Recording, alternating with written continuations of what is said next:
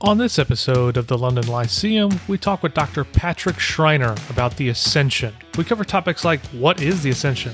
Why does it matter? How is it related to the gospel? Why has it been so neglected? And much more. As always, if you have thoughts about the episode or ideas or requests for the show in general, you're free to hit us up on Twitter, Facebook, Instagram, or you can email us the old-fashioned way at contact@thelondonlyceum.com. Now, for the only analytic, Baptist, and confessional podcast on the planet, we think this one's going to get you thinking. I'd like to welcome all of our listeners to another episode of the London Lyceum, a place for friendly discussion and debate that is designed to generate deep and clear thinking. I am one of your hosts, Jordan Stefaniak. And I'm your other host, Brandon Askew. And today, I'm really looking forward to introducing you to our new friend, Dr. Patrick Schreiner, talking about the topic of his new book, The Ascension of Christ.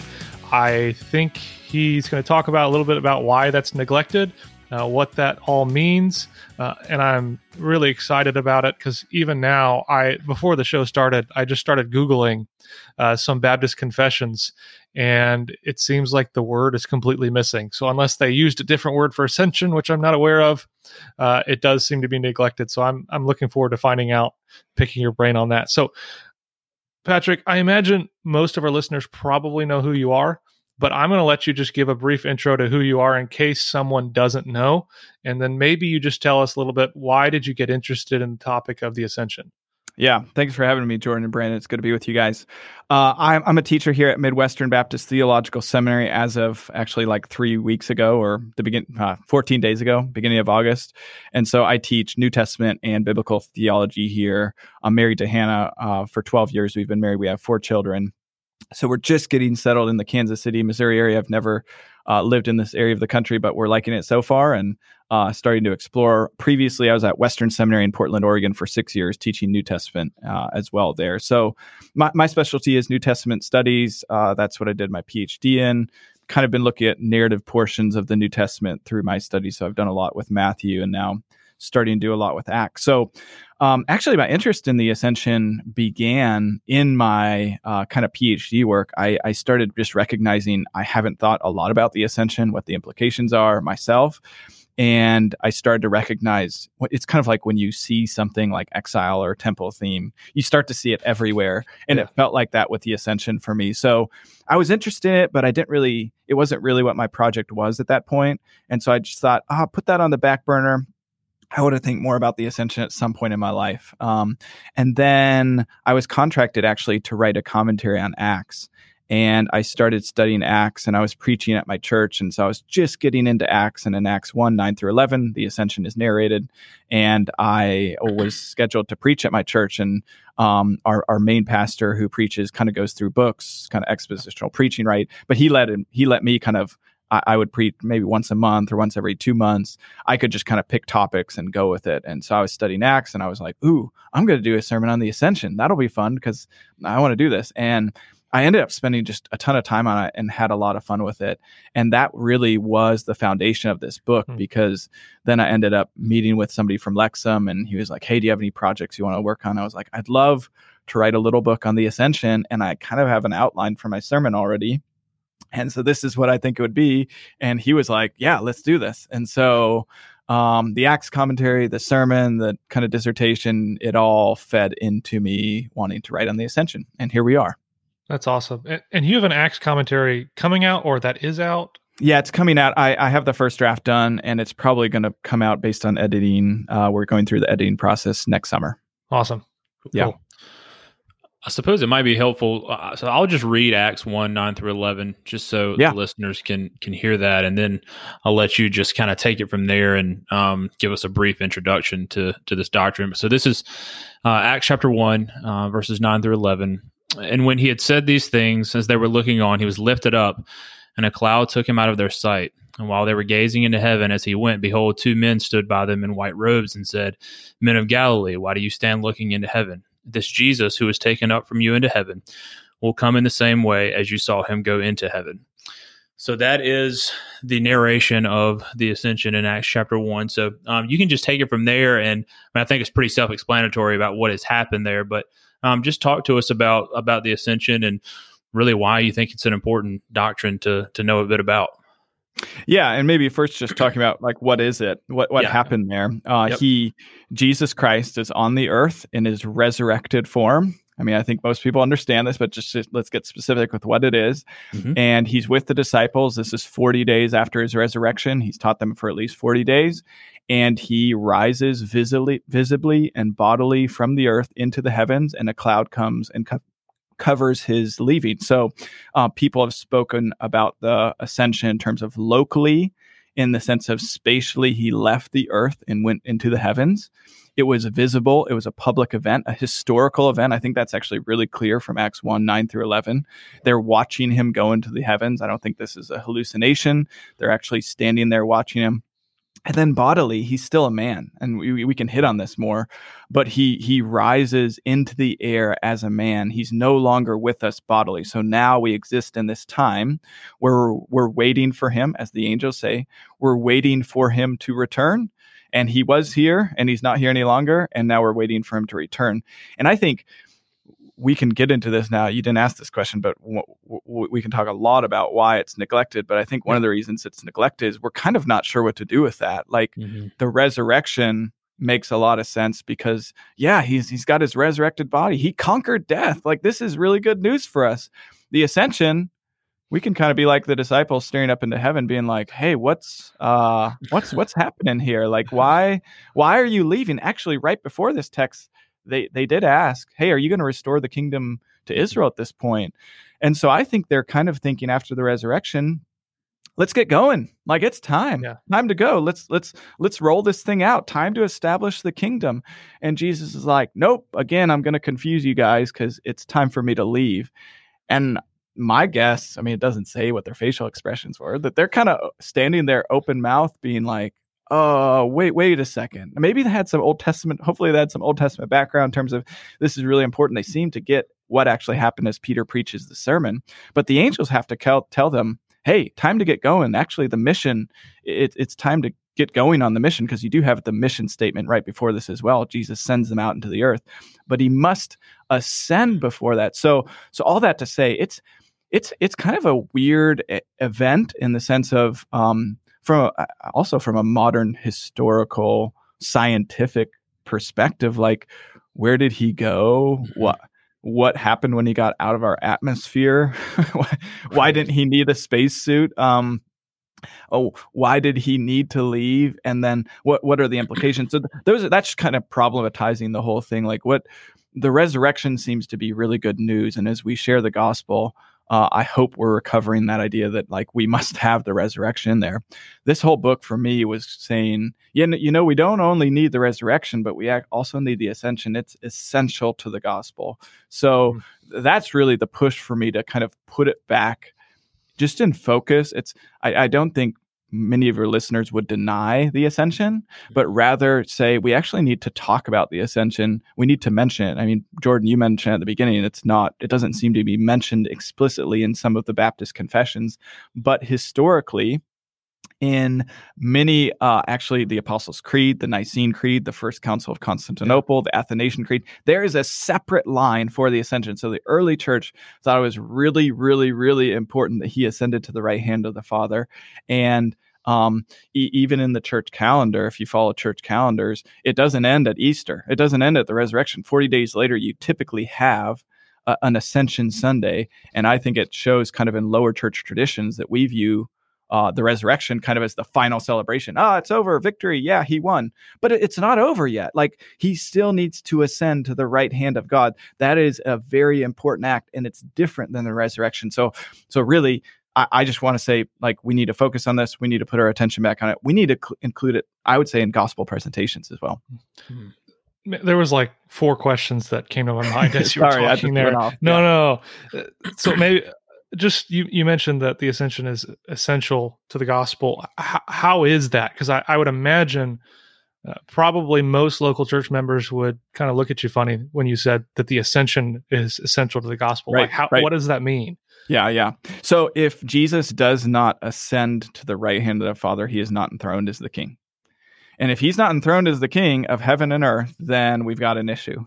Like, actually, we've got a major issue because he's not Lord and Messiah. So I think this is where it gets a little confusing. And we can go back to those Baptist confessions. Many times they'll speak about the exaltation of Jesus. And when we say exaltation, we'll actually mean the resurrection and ascension together, or even throw in the cross there in terms of his exaltation according to John. So just to be fair, in the New Testament, one of the reasons I think we neglect this is because they'll sometimes just speak about his exaltation and be including that ascension reality. But I think in our minds, we usually just think, oh, that's resurrection. And we don't think about the ascension. But here's where we could get really specific. What's the difference between the resurrection and the ascension? Yeah. Well, the resurrection affirms that Jesus lives and that forever. And that's very good news.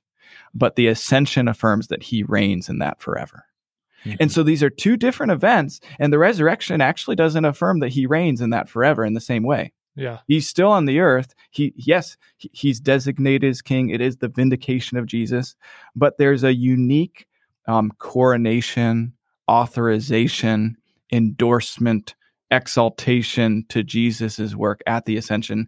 So you think back to kind of ancient times, first century, ancient Near Eastern times, as a king was enthroned, they would rise up to that throne and sit down on that throne to solidify that they were the king. That is exactly what's happening. But Jesus's throne is not on earth. It's in heaven, showing that he's king of heaven and earth. And then in Revelation, those two realms or those two spheres come together. He brings heaven to earth, saying, I'm going to now manifest the heavenly kingdom upon the earth. So if you do not have the ascension, you do not have King Jesus, like over heaven and earth. I don't know how else to put that. And in many ways, you don't have a gospel message anymore. So, and I don't mean to be cutting on people who are like, oh, I didn't say the ascension, now I didn't get to the gospel. If you get to the point that Jesus died and he was victorious, I think you're assuming the ascension in that. So I'm not trying to make people all nervous. Sometimes we forget the resurrection. So that's right. That's right. Yeah,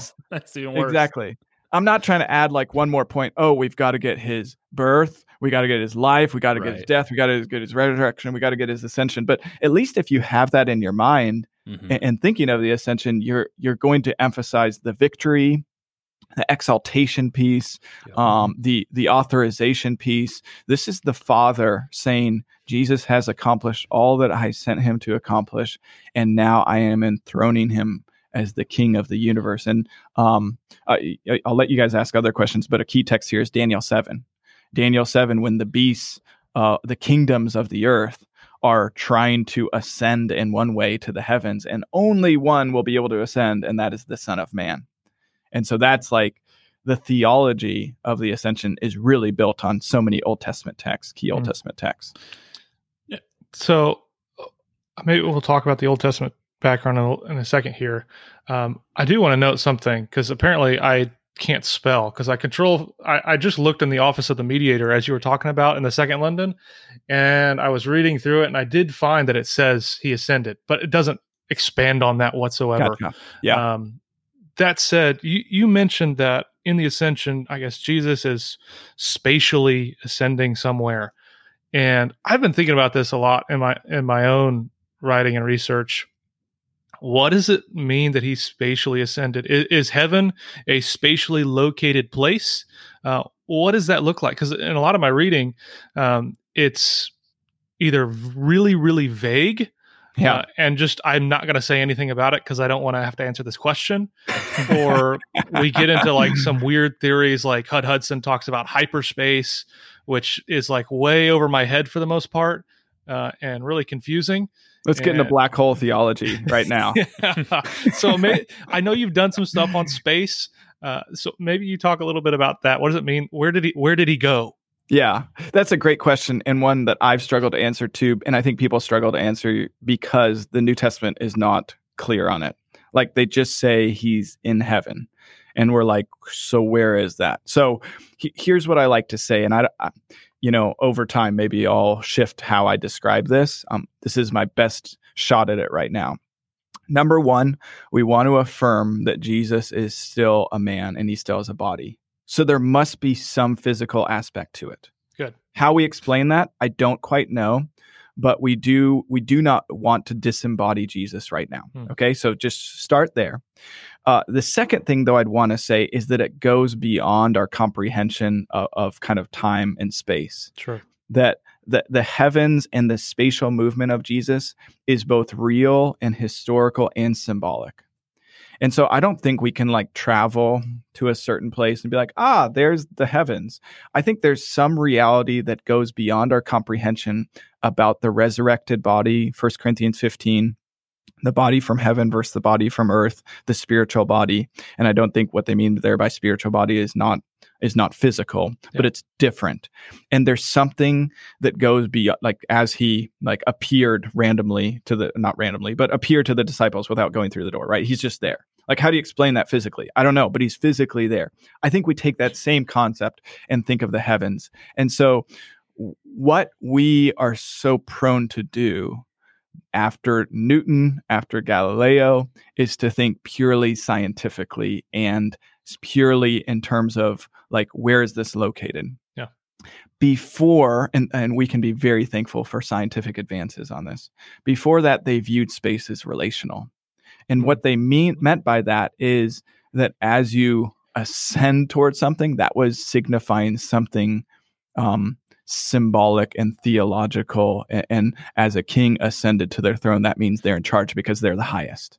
And so what's happening, I think, in the worldview of the biblical authors is as Jesus ascends, they're saying he's the highest of the highest because he doesn't even occupy the highest kingdom on the earth. He's the highest king in the heaven. And the heaven is above the earth, and it's more important than the earth, and it's the true reality from which everything on the earth comes from. Therefore, we worship him. So I like to press those 2 points. Number one, the physicality of it. Yes, don't deny that. And number two, it goes beyond that. So a related question that I have. Oh, go ahead. Yeah, just if you guys want to ask other questions about that, that's fine. I can't. Anyways, yeah. I think my question is kind of related. So, so the Ascension is very closely related to the second coming because we, even in the passages that we just read, the men in the white robes say that he's gonna come in the same way that you just saw him go into heaven, right? So, help us think through how do we think about what the second coming will look like? Like, what is that experience going to be like? So I assume there were a limited amount of people who were in this area who could see Jesus locally and visibly ascend. So then when he returns, is it going to be the same exact way, or is there going to be differences? Is it going to be somehow this worldwide phenomenon where everyone somehow sees him return, or is it just going to be a few people and then people start tweeting about it? I mean, what's going to, like how do we think through that? Yeah. Only people in Jerusalem and the ones at the right spot are going to be able to see him. No. Yeah. I don't exactly know, but we do have texts that say every eye will see him when he returns. So it seems to me, if I'm just putting this together, that he's going to return according to Acts 1 the same way that he left in terms of it. It will be a physical, bodily return on the clouds of heaven. 1 Thessalonians affirms that. But then it also says every eye will see him. I think there's something that shifts in the reality of Jesus being king of the universe, that he is then going to come and manifest his kingship in a different way even than he left. So it's the same and different. Mm-hmm. So I don't think we're denying what the angels say. I think he's going to come back in the same way. But when he comes back, it's going to be the close. It's like curtain close. And like it's over. It's just read 1st and 2nd Thessalonians. Like the end is now here. So I think there's going to be a unique manifestation of his presence in the heavens. Again, this is where physically I can't explain it. How will we all be able to see him? I don't know. But how is he in the heavens as a bodily man right now? I don't know. The New Testament is just really not interested in explaining that scientifically, physically. Like that's just not what their aims are. And so I think we can stick our toe out a little bit and say, it seems to affirm this. How will that happen? I don't know. For me, that's kind of the same thing with some of the Genesis stuff. Like, what exactly is going on here? Well, I don't think it's exactly it's not written to answer those modern scientific questions that we have. It is affirming that all people recognize Jesus as king. So does that mean he has to come down first and then somehow they'll recognize him on the earth? I don't think so, because it says every eye will see him in the it seems to imply the cloud. So that's I want to go there and then say I don't quite understand how it's going to happen that way, but I trust that it can, because he made everything and he can appear in the sky and everyone can see him. Yeah. No, if you're in Portland and there's lots of clouds, hopefully you'll be all right. That's the only thing I was thinking about. Yeah, it's just wild to think about, like, that he's going to come back in the same way that he left. But like you said, the Bible also says that every eye is going to see, and every eye didn't see when he left. So there's the kind of a continuity and discontinuity, I guess, between the ascension and the second coming. So that's right. That's interesting. So how does the ascension impact the threefold office of Christ? Talk to us a little bit about that, and maybe, does Christ continue in all three of those functions for eternity, or does one or all of those functions cease at a certain period of time? Yeah, that's a great question. So one of the things I wanted to do with this book is not only, like you said, why does the ascension matter for the gospel? And I really spoke about the kind of authorization, endorsement, coronation of the king. But what I wanted to do with this book is press into the activity of Jesus now. So the fact that he left doesn't mean he's inactive. The fact that he's sitting at the right, we didn't talk about this, but the ascension and session is the sitting of Christ. And I just took those kind of both together in the ascension. So you have two different acts, ascension and then sitting at the right hand of God. But all that to say, we shouldn't assume that Jesus is now just like waiting around, like next to the Father, like, hey, like, when are we going to wrap this thing up? Let's watch a little bit and see what happens. No, I think the Bible is pointing us to the reality that actually Christ's work shifts into a higher gear as prophet, priest, and king at the ascension, which is why the ascension is such good news. And so we need to think of Christ as not inactive, but actually more active now, but just in a different sense. He's not active bodily upon the earth. He's active now from the heavens. And if we think of it through the lens of prophet, priest, and king, I think that gives us a nice kind of holistic picture of what he's doing. If you only think about him as king, then you're like, well, he's ruling over all. Well, what does that look like? Well, we can tease some of that out, but I think adding priest and prophet kind of roles, because it was very clear that he was a prophet, priest, and king upon the earth as well, then you get a more full orb picture of what he's doing now. So the three, and we can press into these, but the three things that I said based on these roles: as a prophet, he's building his church. He's continuing to support his church. He's continuing to empower his church. He gave them the Holy Spirit so that they can do the same actions that he did upon the earth. As the priest, and again, we can dive in more to these. As the priest, he intercedes in heaven for us. So he's not only doing that. I mean, I said put intercession, but you also want to say he's presenting his blood. He comes up with his blood and presents it before the Father as the perfect sacrifice, and then he intercedes as a high priest would, and then he turns and blesses his people. He blesses his people. So that's important. I think we miss some of that as well. And then as the king, he has conquered his enemies. He's been installed as the king of heaven and earth, and now he rules over his church and the world. So getting that kind of full orb picture of what Christ is doing. Christ is not inactive, and we need to think of Christ not only in what he has done in the past and what he will do in the future, but what he's doing now. So we can press into more of those if you want, but there's a snapshot.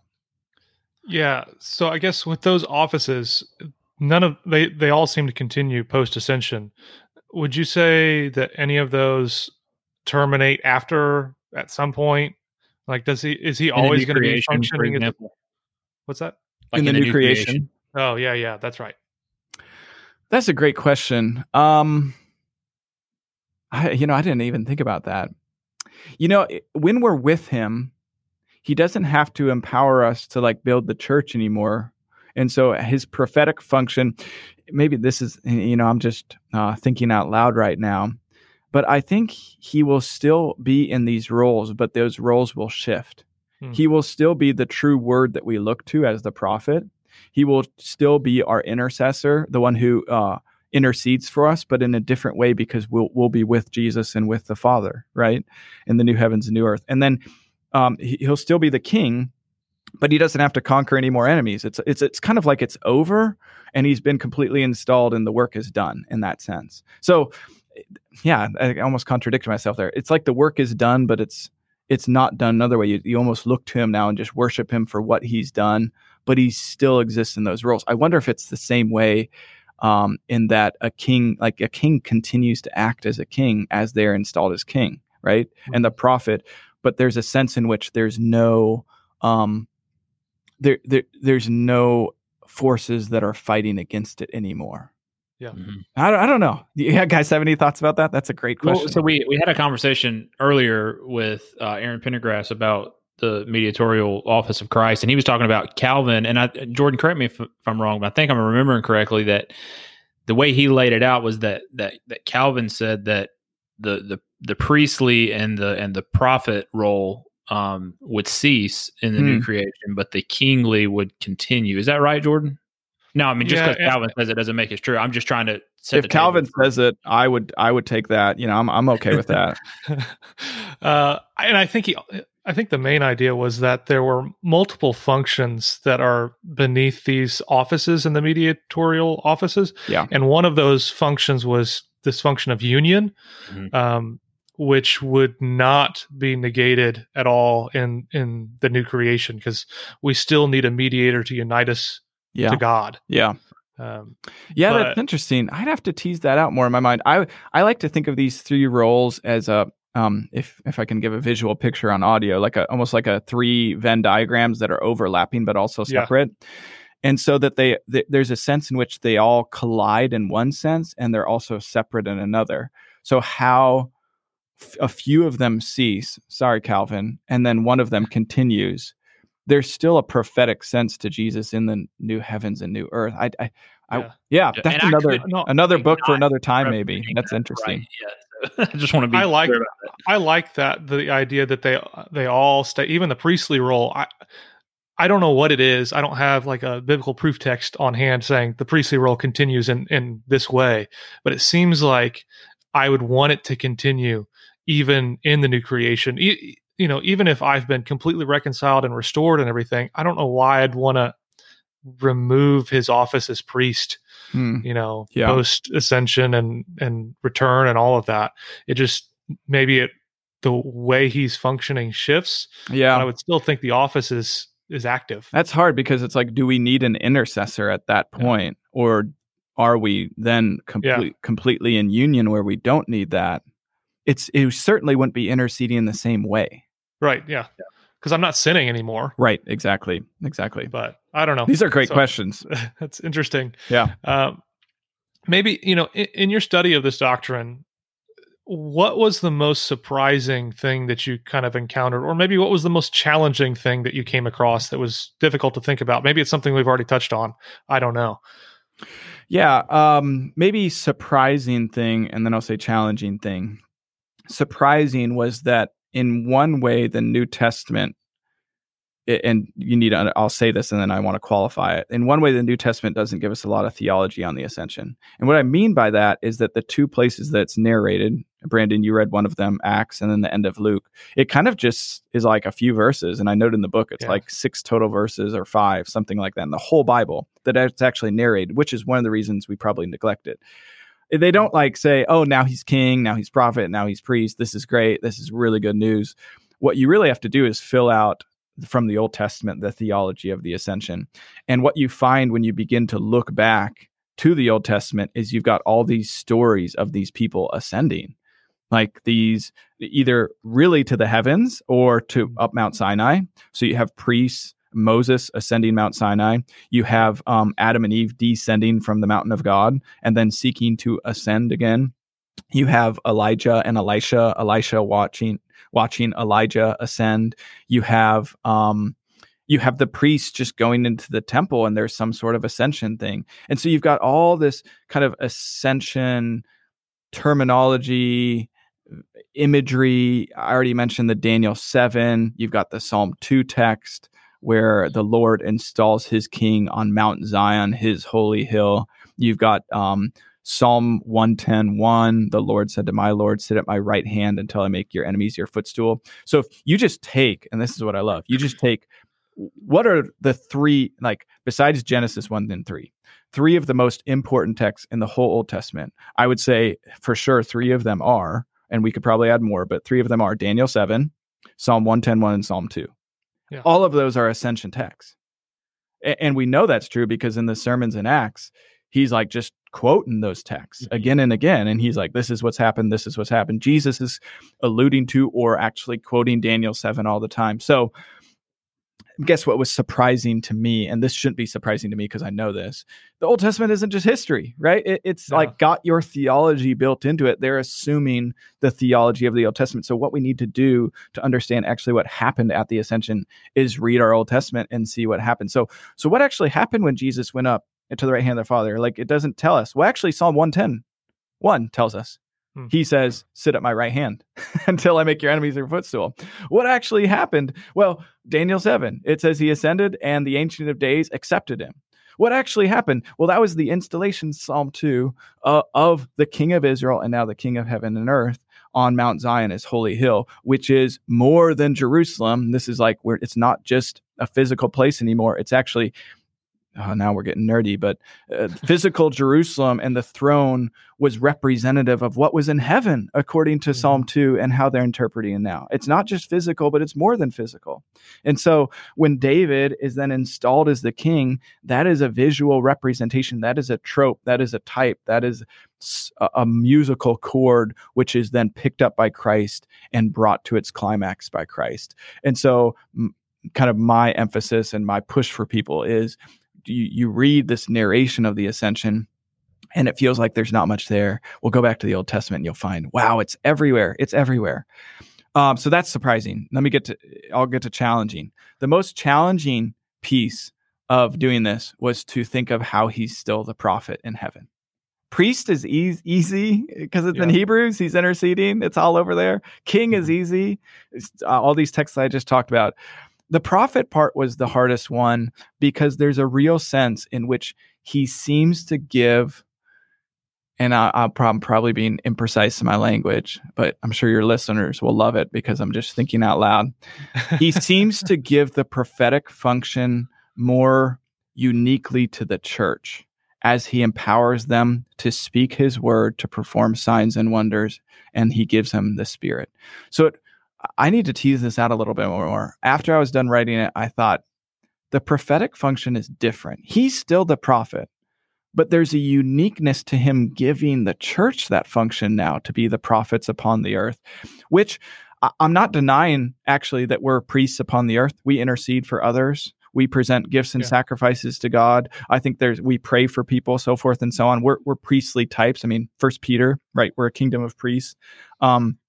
We're also the royal family of God. So we're kings and queens upon the earth. So I'm not denying that those things are real for the church as well. But there's a sense in which I struggled a little bit to think through how is he still like acting as the prophet in heaven. It seems like he's giving a lot of that function to his church. But here's how I reconciled it. I reconciled it because the theology of the head is connected to the body. He's still the head prophet, and he's giving that function to his body, which is connected to him, who then goes out into the earth and continues to spread his name as his prophetic mouthpieces. But that doesn't mean he's not prophet. It means he's the head prophet, and then we follow him in that. And it seems like maybe we should expect the prophetic role to be a little bit different for us here, since God has given us the written word, right? So, I mean, we have that physically here, like with us, like in front of us in our Bibles. So there's I don't know, I guess I'm thinking out loud now, but it seems like we should, just by the very way that God has chosen to specially reveal himself through the written word, that we should expect that prophetic role to be different in the life of the church. But I don't know. And there's a really interesting text just to kind of pitch off that in 2 Peter, where you've got in 2 Peter these people who are denying that Jesus is going to return. And Peter supports that he's going to return by saying, hey, we saw Jesus glorified on the Mount of Transfiguration. We saw that. So he's using that as an argument in 2 Peter 1 to say, we know we saw his majestic glory, that's going to be manifest one day, and that's going to happen in the second coming.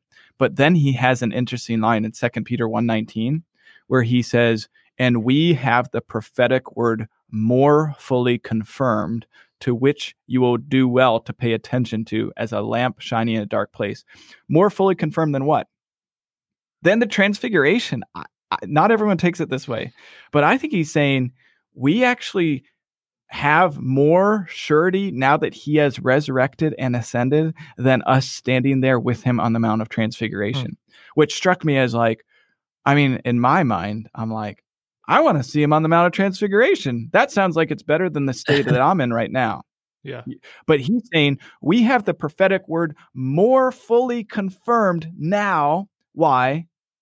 Because the word, I think this is what you're getting at, Brandon. The word has been confirmed. The prophetic word about Jesus in his death, his resurrection, and ascension has been fully proven to be true. So we now know more. We sit in a more, this is what Peter's theology is in 1 Peter 1 at the end too.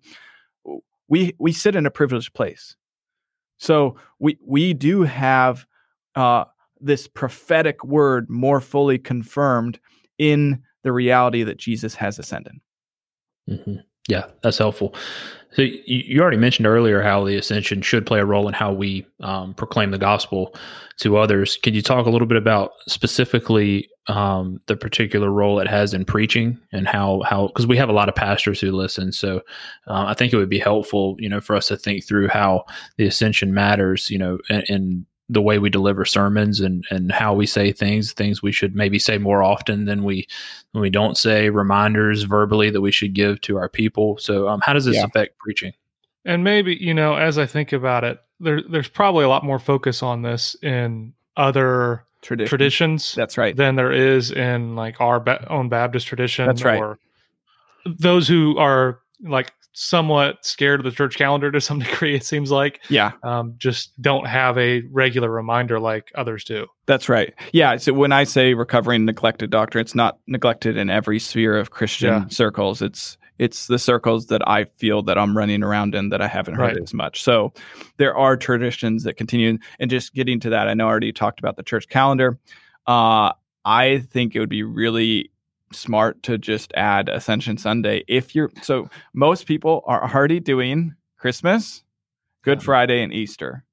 Why not add Ascension Sunday as well? 40 days later. That means you hit it at least once a year. It's really simple. And actually the church calendar had right after that was Pentecost Sunday, which I think you should talk about the Holy Spirit every year too. So I mean, maybe you don't have to do it at the exact time as the church calendar says, but I love that idea that every year we talk about his incarnation, his death, his resurrection, his ascension, and the coming of the Holy Spirit. Hopefully we're getting to that anyway, but this is just a stopgap to say, just in case you got stuck in, Leviticus all year. You know what I mean?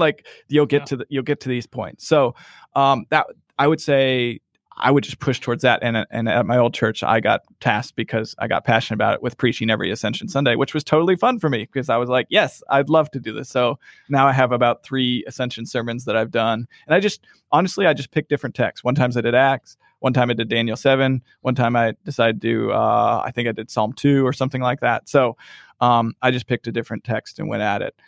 In terms of preaching, other things I'd say, if you don't want to do that, just remember to focus on Jesus's victory, and which is true in the resurrection. But the basic confession of Christians is that Jesus is Lord, Messiah, King.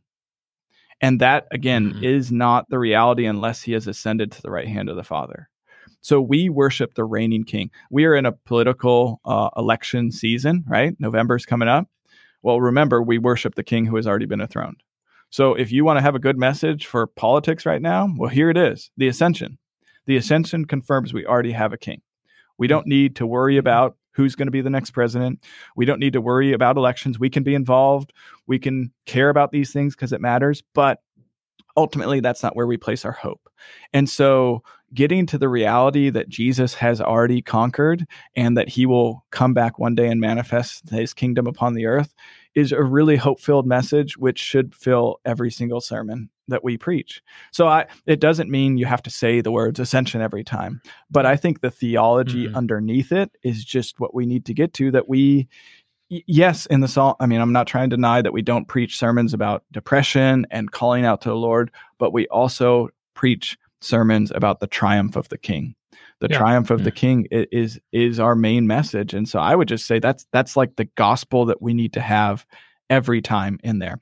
The other piece that I'd add to that is we look to our glorified Savior, and we will one day be glorified as well. And that's a hopeful message as well. So as he has been glorified and enthroned, we will one day be with him, and that will be our victory. And so we look forward to our victory. So there's a hope there as well.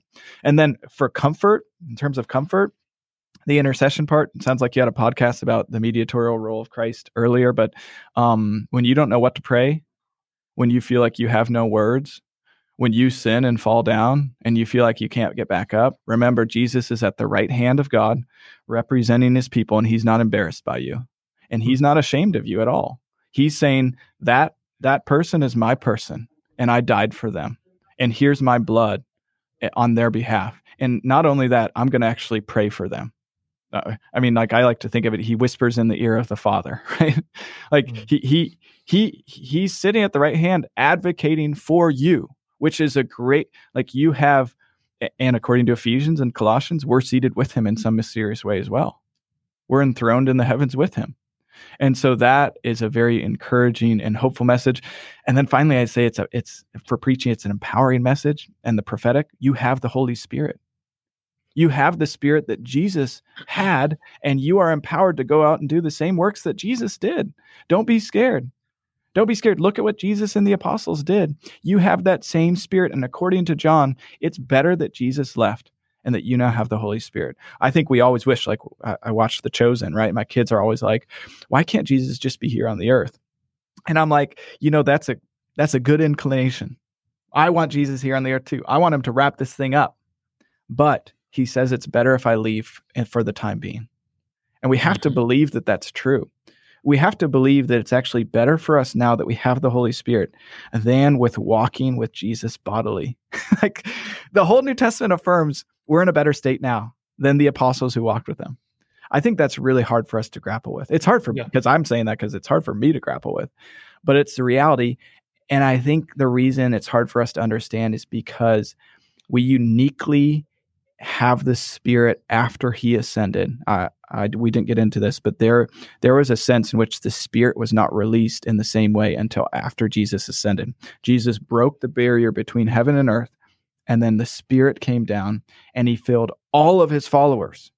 And that had not happened before. That's the new covenant promise in the same way. Yes, they had this. Some had the Spirit in the Old Testament, but it was different. There's books about that. There's different. Now we have the Spirit that Jesus has, and according to the Gospel of John, again, we can now do greater works even than Jesus did. Like, do we believe that? Now, what does that mean?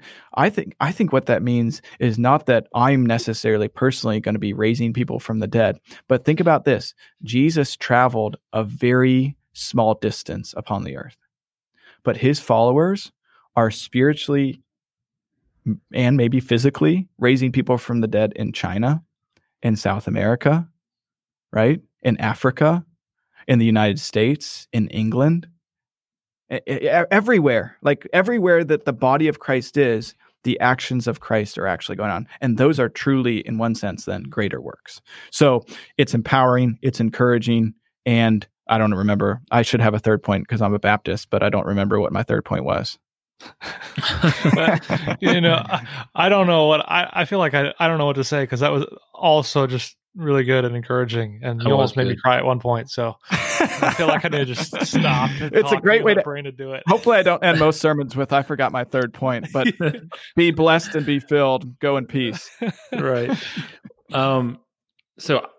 Obviously, we want to direct our listeners to your book, The Ascension of Christ, Recovering a Neglected Doctrine. But are there any other sources that you think would be beneficial if somebody wants to maybe go a little bit deeper? Any theologians that you found particularly helpful when you were doing your own study that we could take a look at?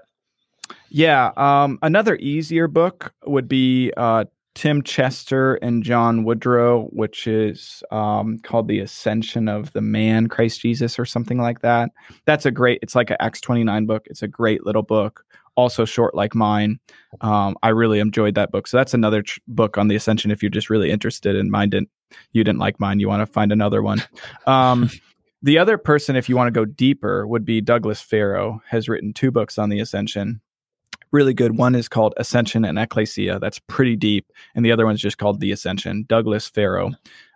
He has done great work on the Ascension.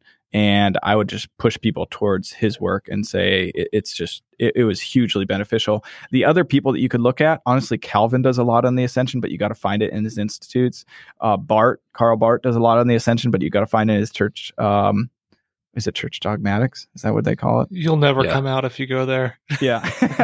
And then Torrance. Not because it's bad. Yeah. Just because it's massive. T.F. Torrance has great stuff on the Ascension in his book Atonement.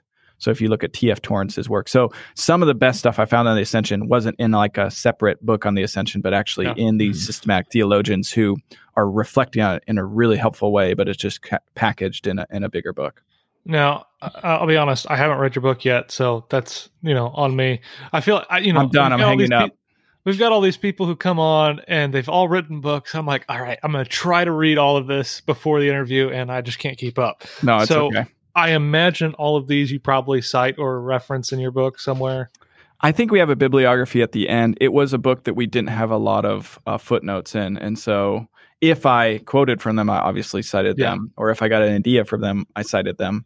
But yeah, listen, just rewind this and listen to it again. You can find it. But no, I put them all in the show notes. So if you're listening, you just click the link. All right, good. I'm just curious for my own, interest. If I'm reading the book, there's more sources in there, I imagine, to go check out if I get curious. Yeah.